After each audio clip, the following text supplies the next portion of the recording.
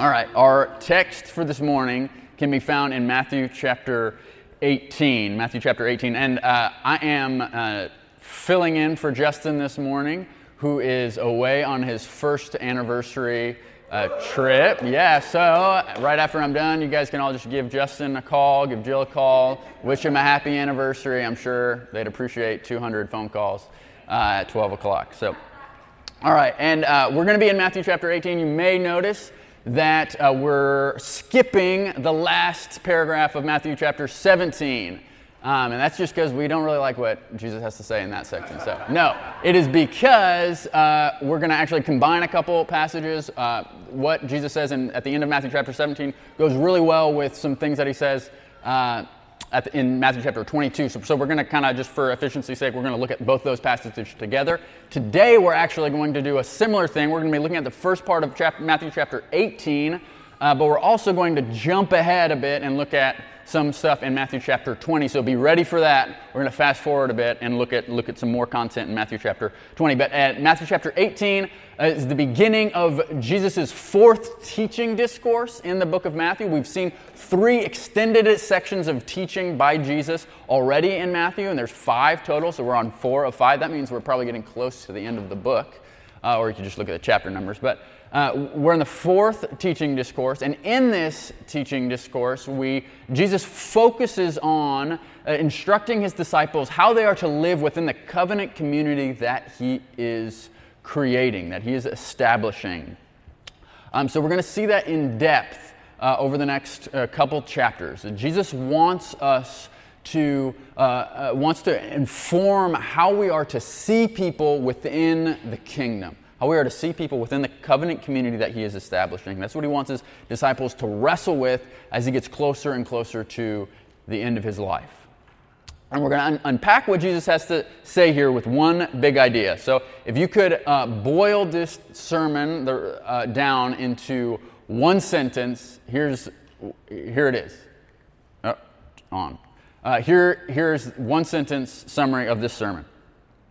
Though pride threatens to destroy us, by trusting our humble King, we can radically fight self-promotion and honor others through our humility. So does everybody have that memorized? Okay, so no, it's a long sentence. That's what happens when you try to boil a whole sermon down into one sentence. It becomes a long sentence. But what we're going to do is we're going to break this sentence down into 3 parts. That's going to be a 3 points of our sermon. So we're going to jump in, and I'm going to read Matthew chapter 18, verses 1 through 14. But before I do that, I'm going to pray. Okay. Father, would you be glorified during this time as your word is opened, and as we study it? Would you do your work in me? Would you do your work in those who are watching this over the live stream?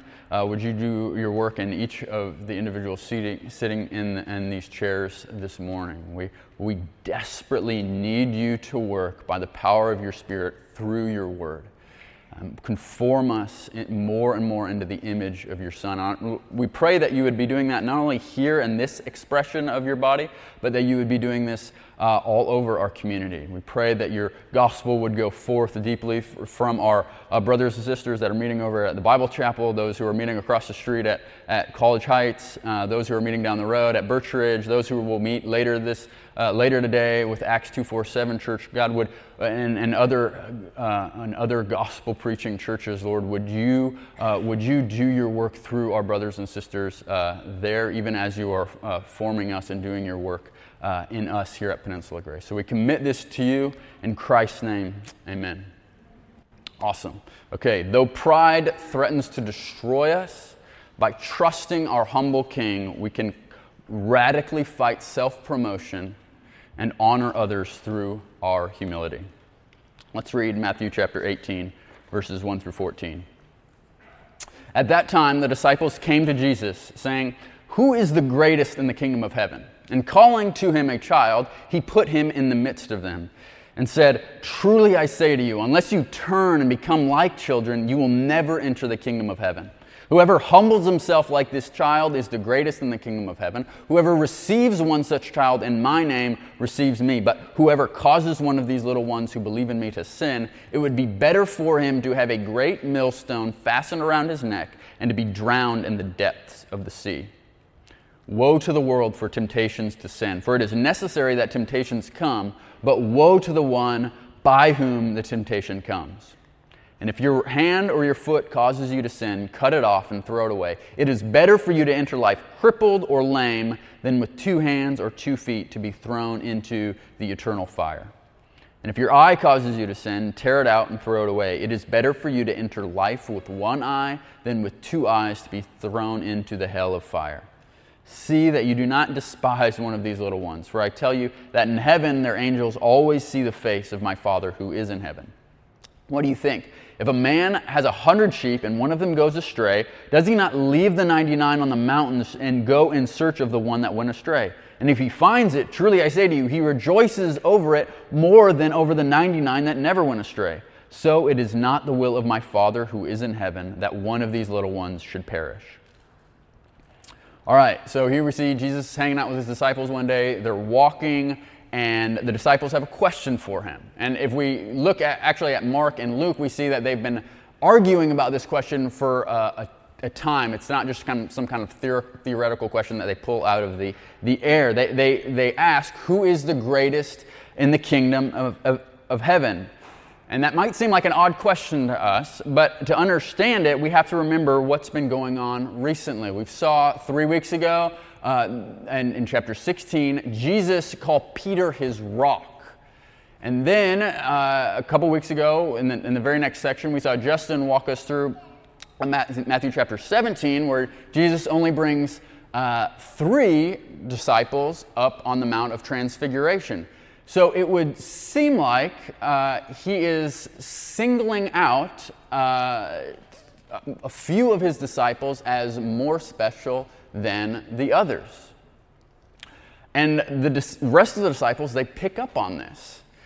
And so they begin kind of here jockeying for position. All right? When in high school, I ran the 800 meter, and you can see me there behind me. I loved to run that race because it's the perfect combination of 2 things. Firstly, it's 800 meters. So it's 2 laps around a track. It's high school track. So 2 laps around the track. That's it. Not very long, over in a couple minutes. But it's also not a sprint. And if you can tell, I'm not a sprinter. I don't have a sprinter's build. I'm not built for short bursts of energy.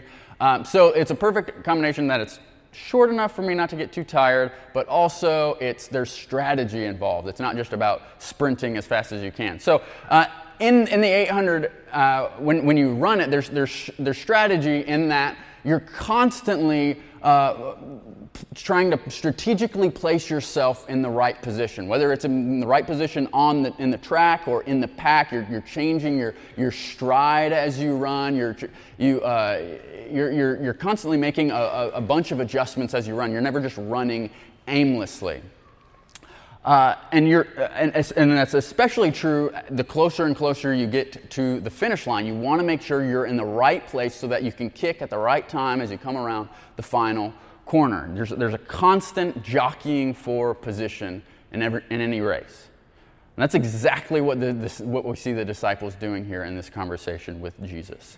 They are increasingly seeing the finish line coming. They're increasingly seeing Jesus talking about the Son of Man coming in his glory, and they see Jesus talking about dying and rising again and building this kingdom. And they want to make sure that they are in the right spot at the right time when Jesus ushers in this kingdom. They want to know, what does it take to be great in your kingdom? They're consumed with status. They're consumed by a desire for recognition, for approval, for esteem. And the first thing that we should notice about what Jesus says in response to their question is this. The disciples' pride, their concern for their status, for their greatness, it threatens to actually destroy them. And the same is true for us today. That's our first point this morning. But if you notice, Jesus doesn't really even answer their question. Instead, he kind of just employs an object lesson. He calls over a child. And we don't know much about who this child was. We know it wasn't an infant, but it also wasn't like a teenager or young adult. It was probably between like the ages of 6, maybe 7 or 8, maybe up to 10. So between ages 6 and 10. Any kids here between the ages of 6 and 10, it's convenient because we only have children's ministry for 5 and down. So I like how the Bible works like that sometimes. Any kids between the ages of 6 and 10 in our, not too many, okay, but there's a few. As you think about this, don't worry, I'm not going to make you come up on stage or do anything. I just want you to think for a minute. Think about what it would be like to be that child who's summoned over by Jesus and put in the middle of 12 arguing men, right? What would it feel like? What would it be like to be in that child's spot? But then put yourself in the disciples' shoes. Maybe if you didn't raise your hand, if you're an adult here, as you look at these children, as you think about children in general, what characteristics of a child is Jesus calling you to imitate? What characteristics of a child is Jesus calling you to imitate, this child between the ages of 6 and 10? Some people would say Jesus here is telling us that we should be innocent like a child, because as we all know, children are completely free of all guilt, all corruption, all of that. No, if you've ever spent any time around children, you know that cannot be true, right? And that's why we have a children's ministry at Peninsula Grace, because children are by nature not innocent, that we all actually stand condemned. So if it's not innocent, if Jesus isn't saying be innocent like a child, what is he saying? I think what he's saying is that one of the most defining characteristics of a child is their humility. Right? Now that's not saying that children aren't prideful. We're all prideful, just like we all stand guilty. But children do possess a profound recognition of their own vulnerability. Right? Their need for help and their humble status. Whenever my son is nervous or is scared, he instinctively does something that Monica and I, neither one of us had to train him how to do. That's not my son, but it's just a picture. So he instinctively knows whenever he's nervous, whenever he's scared, he runs to one of us, puts his knees or his head between our knees, and lifts up his hands like this. He wants to be held. He wants to be picked up and rescued out of whatever situation is causing him to be nervous or scared. Right? He just gets that. That's what he's supposed to do. He understands his own vulnerability and his own need for help, his own humble status. And he actually did this at my niece's birthday party a week or so ago, and he got, there's bigger kids playing around, and he runs across, he gets freaked out, runs over and lifts up his hands, and it was like you could just see fear just wash over his face when he realized, oh, that's not my mom. Who is this lady? Kids understand their own need, their own vulnerability. And this is what it means to turn and become like a child. We are to put away our deluded obsession with our own status, our own independence, and like those that Jesus talks about in Matthew chapter 5, the poor in spirit, we are to recognize our vulnerability and our spiritual bankruptcy. And Jesus says that failure to do this will be devastating. Did you notice the intense language that Jesus used? He says that when we clamor for status and recognition, we threaten our own soul, but we also threaten, we'll see, the souls of others. And really we see this beginning in verse 3. He says, unless you become like a child, you will never enter the kingdom. The disciples were concerned about who was going to get first place in the race. Jesus says, unless you become like a child, you don't even qualify to run the race. You're asking the wrong question. But then, in verse 5, he tells us a second reason why our concern for status is so devastating. He says that whoever welcomes or receives one of these children receives me. But whoever causes one of these to stumble should be drowned in the sea. All right, now what's going on here? What does it mean to receive someone? What does it mean to be a stumbling block in the lives of someone? Well, in ancient Near Eastern culture, one of the primary ways that you would honor someone, one of the primary ways that you would show worth or dignity to someone was by welcoming them into your home, by receiving them with hospitality. So that's what Jesus is telling the disciples that they must do. They must welcome, they must associate with, they must share their lives and their possessions and their very home with those who have no status. And Jesus says that one of the marks of childlike humility is that we honor the lowly among us. So how do you know if you possess childlike humility? Do you make it a habit to share your life with, to associate with, and to open up your homes to those whom you gain nothing from by associating with? Right? It doesn't boost your reputation to be seen with them or to know, who came over to your house or whatever. There's no perks in this relationship. You don't gain anything from it. Right? This is what it means to honor the lowly. But then Jesus says that the opposite of honoring the lowly is to place a stumbling block in their way. So when we refuse to do this, when we reject, neglect, or overlook the lowly, we place a stumbling block in their way. Now, some of our translations use we cause them to sin, but the word sin is actually, it's not in the original. It can mean to cause someone to sin, but it can also mean that word can just mean to offend or to tempt someone to sin without actually causing them to sin.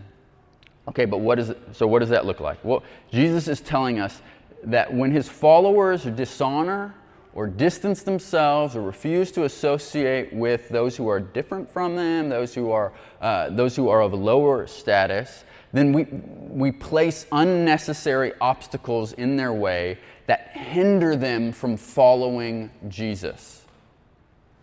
If we find ourselves rarely, if ever, sharing our lives with brothers and sisters from whom we gain nothing by associating with, then not only are we putting our own selves at risk, Jesus says that we ought to have a millstone hung around our neck. That's strong language.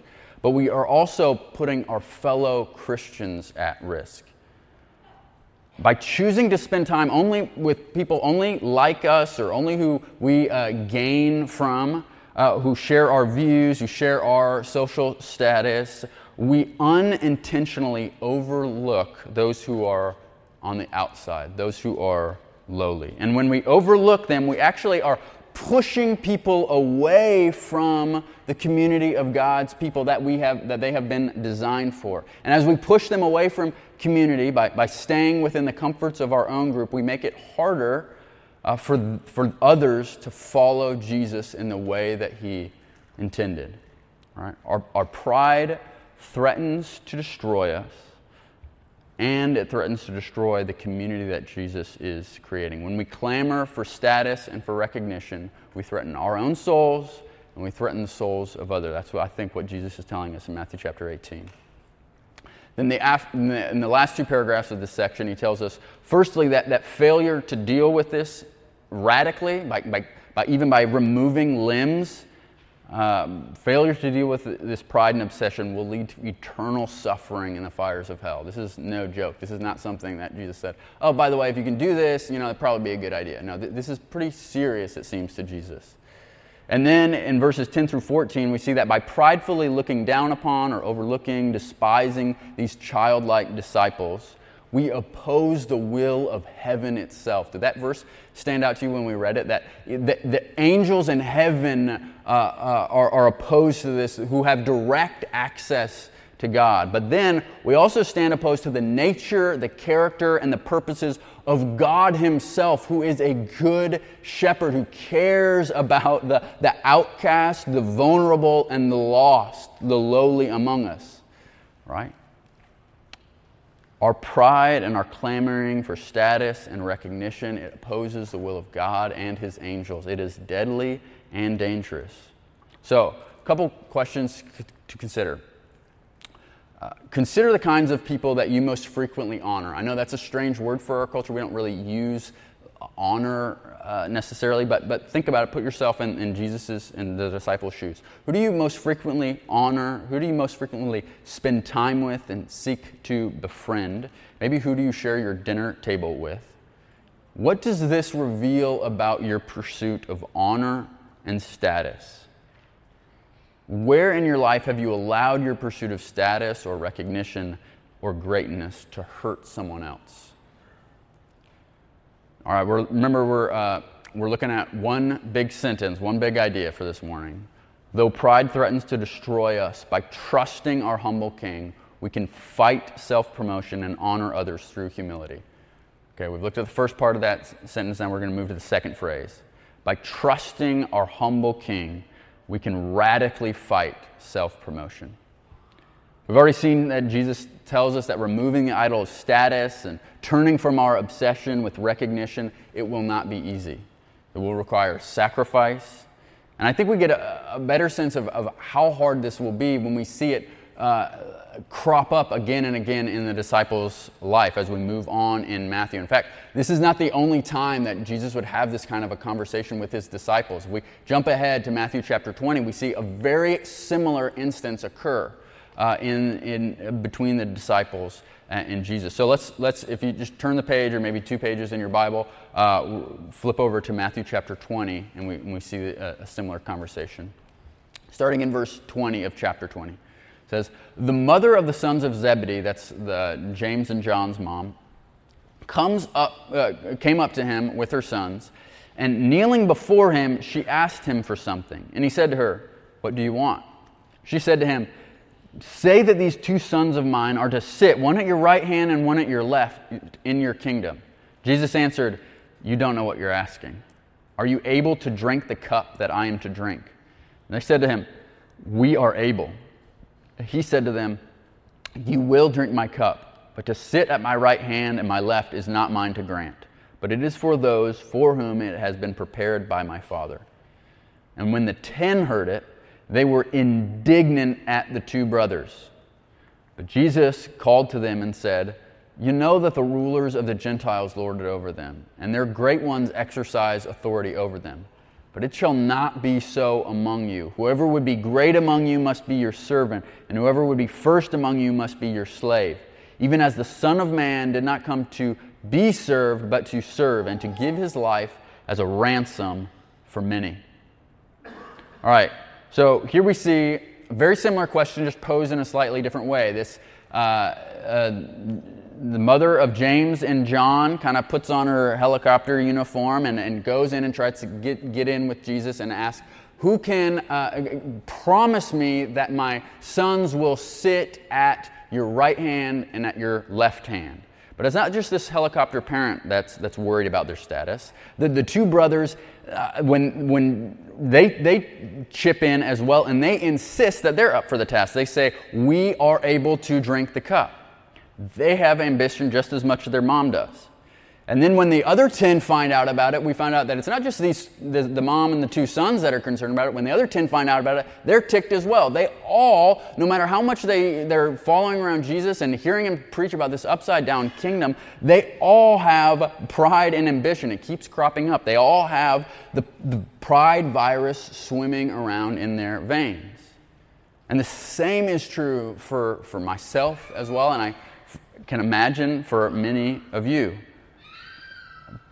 We are too gripped by an obsession with recognition and with status to defeat pride on our own.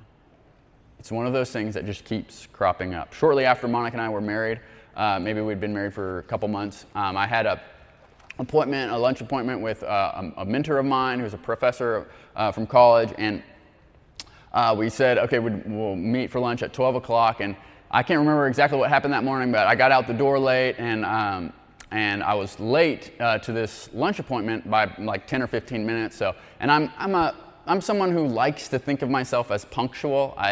I'm not necessarily punctual, but I like to think of myself as punctual. So when I arrived 10 to 15 minutes late, I was frustrated. I was maybe a little bit embarrassed. I'm so sorry I'm late to this meeting, and I got out the door late. I was helping Monica with something, and it's because of her and me helping with her that I'm late. So it's kind of her fault.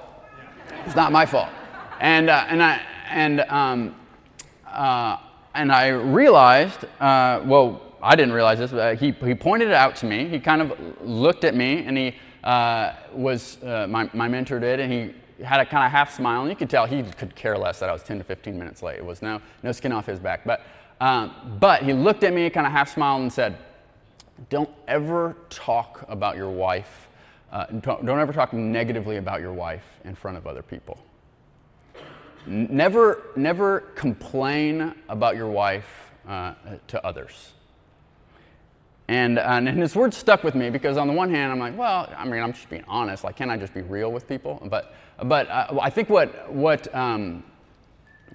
he was getting at and what he was pointing out and what my attempt to shift the blame off of myself was pointing out within me was not my concern with truth and making sure that he knew who was really at fault, but it was making sure that he knew that in elevating myself and making sure he knew that I was a responsible and innocent person, and when I did so, I was elevating myself at Monica's expense, right? And so that happened early on in our marriage, and that's been an area of pride that I've seen that by God's grace I've been able to kill at least a little bit. I'm still obviously not perfect at it, but it's an area by God's grace over the few years that we've been married that I've seen growth in. He's changed the way that I talk about my wife in front of others. But as I fought this one specific area of pride, how I talk about my wife in front of others, I've seen that my concern with my reputation, my concern with how other people are viewing me in the moment, is way more pervasive than that. It extends way beyond just my relationship with Monica. It extends into every single facet of my life. How I do affects how I do ministry and how I talk with people that I serve with. It affects how I interact with the rest of my family. I'm continually, constantly throwing out comments or doing things to prop myself up, to shift responsibility off of myself and onto others. And that is a sure sign that in my heart I despise and dishonor them. I'm willing to let them look bad in order to prop myself up. You see, God gave me grace in one specific area, in one specific kinds of conversation that I have. Right? I was able to humble myself. But then, only to find out after receiving some victory in that area, 1,000 other areas where my pride and my clamoring for status and recognition would pop up. Oftentimes we fight sin like we're playing whack-a-mole, right? We hit one, but then as soon as we hit one, 10 more just pop up, and we scramble and we realize that at the end of the day, we are powerless to fight these kinds of sins, to really keep them down. We're trying to plug holes in a dam with our fingers while thousands of gallons of water are rushing down on us. This is what our fight against arrogance, this is what our fight against our status and recognition is like. We're just like the disciples. We deal with it once, but then it comes right back. We are too gripped by an obsession with recognition and status to defeat pride on our own. So, what do we do with that? How do we, with these sins that grip us deeply and have roots at the very foundation of who we are, how do we deal with it? Is there anything in Jesus' words here in Matthew chapter 20 that tell us how to fight this kind of habitual, ingrained, and all-consuming tendency towards self-promotion? I think that's exactly what we see beginning in verse 26 of chapter 20. Jesus looks at his disciples and he tells them, "Be like me. Be like the Son of Man who came not to be served, but to serve. Not to receive honor, but to dole it out relentlessly to others. But then in that final phrase of verse 28, he even goes a step beyond that. Did you notice that? He tells us why he came to serve. It was in order that he might give his life as a ransom for many. Right? And this is the critical thing about the gospel. You and I desperately need that final phrase in verse 28. In Jesus, we don't just get an example to follow, although we do get an example to follow. He does tell us, be like me, be like the Son of Man. We get a ransom to save us and then to make us the humble children that he calls us to be. Right? The gospel, in its essence, is not be like Jesus. The gospel is the good news about what Jesus has done for people who know they can't be like Jesus. The gospel is the good news that Jesus, though great, humbled himself, laying aside his greatness, and stooped low to show us honor, serving us by taking on our low status and being treated in the dishonorable manner that you and I rightly deserve to be treated in. He was despised, but then he was also vindicated. He was raised to glory, and in his glory, you and I receive honor and glory from the Father. We have been purchased, we have been ransomed out of darkness, not because of any honorableness or greatness or status that we possess in ourselves or that we have earned for ourselves, but because we are found in him, because all of who we are is wrapped up in what he has done, in the status that he has earned for us. In Jesus, we have received a status that is far greater than anything we could ever earn for ourselves. Now, this is what my pride-obsessed heart needs in order to fight sin of self-promotion. All right, this is the only gospel that my heart can actually rest in and find healing from.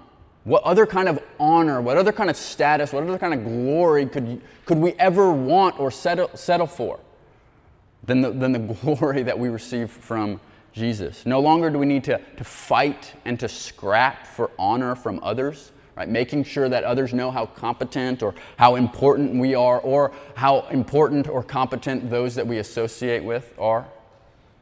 All right, we no longer need to insecurely prop ourselves up as great. We have been purchased with the blood of Christ himself. We have been ransomed into the freedom and the glory of new life with him.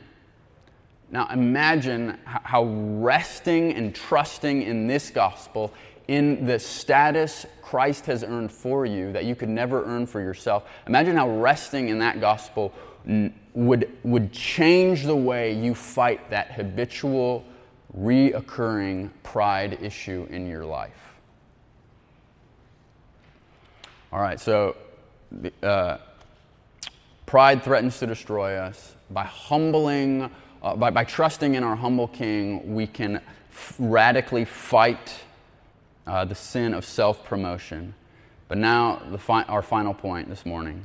By trusting a humble King, we can honor others through our own humility. Not only does the gospel give us the power to kill our sin, it also gives us the power to honor others. When you and I, when we become a people, a community, a church family that rests securely in the status earned for us by Christ, he makes us into a body, into a people where honoring one another, where receiving and affirming and serving one another is the natural outflow. That's what the gospel does, not just in our lives personally. That's what the gospel does in the community that Jesus is establishing. We actually see this point fleshed out in both of the passages that we looked at, both in chapter 18 and in chapter 20. Jesus tells us that we honor one another by receiving them. That's what we've looked at. But then in chapter 20, we see that we honor others by serving them, just as Christ has served. So whatever status or influence or leadership you have, you are to use it not for your own advantage, like the leaders that we see out in the world, the leaders of the Gentiles, but we are to use it for the advantage of others. So there's two ways that we honor here. We honor by welcoming, by receiving, by affirming the low. That's what we see in Matthew chapter 18. But we also honor through our service, by humbling ourselves and serving. So we honor others like Jesus through our affirmation and through our service. This is the beautiful image of the Messiah's kingdom that we're given. We are to be a people in a church where honoring one another is just a part of our DNA. It's just what we do. It's what we each, when we gather here on Sunday morning, when we scatter and see each other throughout the week, that's how we relate to one another, affirming and serving one another. It's the air we breathe. That's the water that we drink. So, what does this look like specifically during our own this moment that we find ourselves in with the coronavirus as we rephase back in? I'd encourage you to check out a video that Justin posted online this week. Very, very encouraging words. I kind of want to reiterate some of that because I think it applies to to Jesus' words here in Matthew chapter 18 and Matthew chapter 20 as we think about what does it look like to honor, to affirm, and to serve one another even as we rephase back into gathering with recovering from the coronavirus. Now, it goes without, it doesn't need to be said, but each of us in this room have land in completely different places. There are some of us on one end of the spectrum who understand this to be, or who view this to be an overblown conspiracy. There are others on the complete opposite end of the spectrum who see this as a vastly underestimated and lethal disease.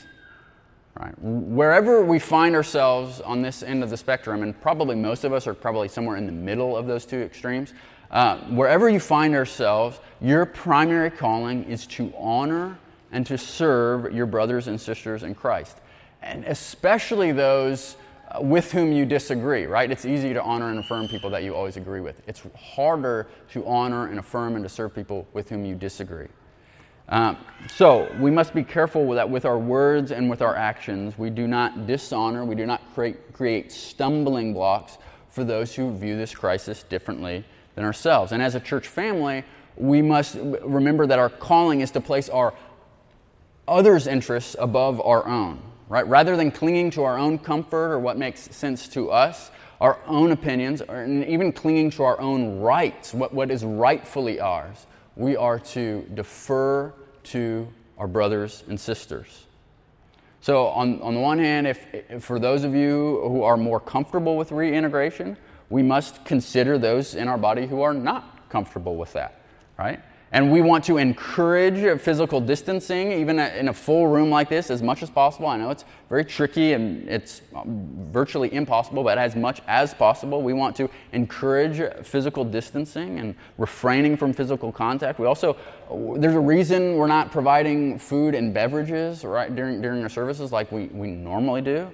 There's a reason we're slowly integrating children's ministry. There's a reason we're doing a number of things. There's a reason we're continuing to do the live stream. For the foreseeable future, we'll be providing the live stream for our services. All right?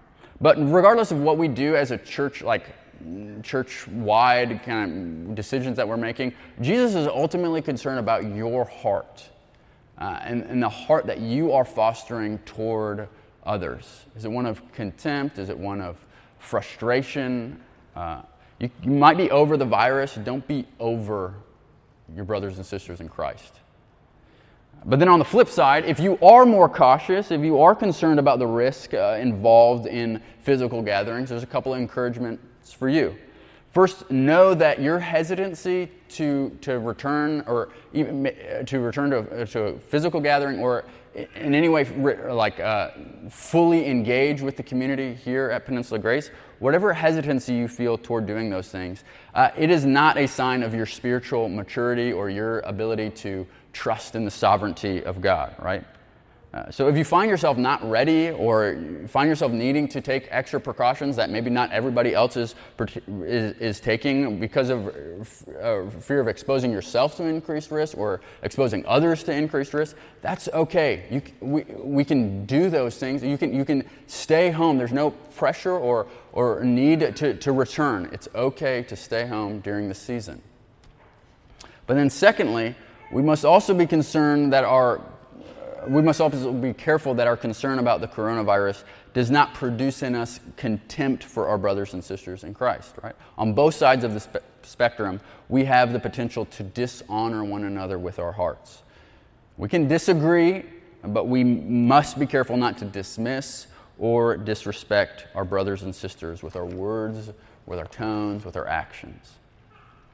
All right, my friends, Jesus is building a very countercultural community of disciples. That's the point, right? So the way we respond as followers of Jesus is going to, by definition, look very differently from the way we see the world responding, or at least it ought. All right. Pride threatens to destroy this community. It threatens us at all points, but especially now. We can radically kill self-promotion. We can honor one another only by looking to our servant king. God desires continually and increasingly to form the body here at Peninsula Grace into the image of his Son.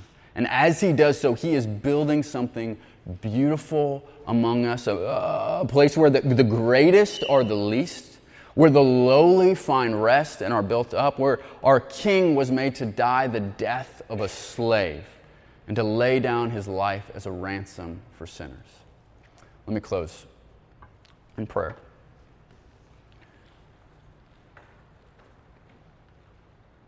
Father, we thank you that in your death and resurrection, in our place, in our stead, you bore the weight of the shame, the disgrace, the dishonor that we deserved. But then when you rose again, you rose with us.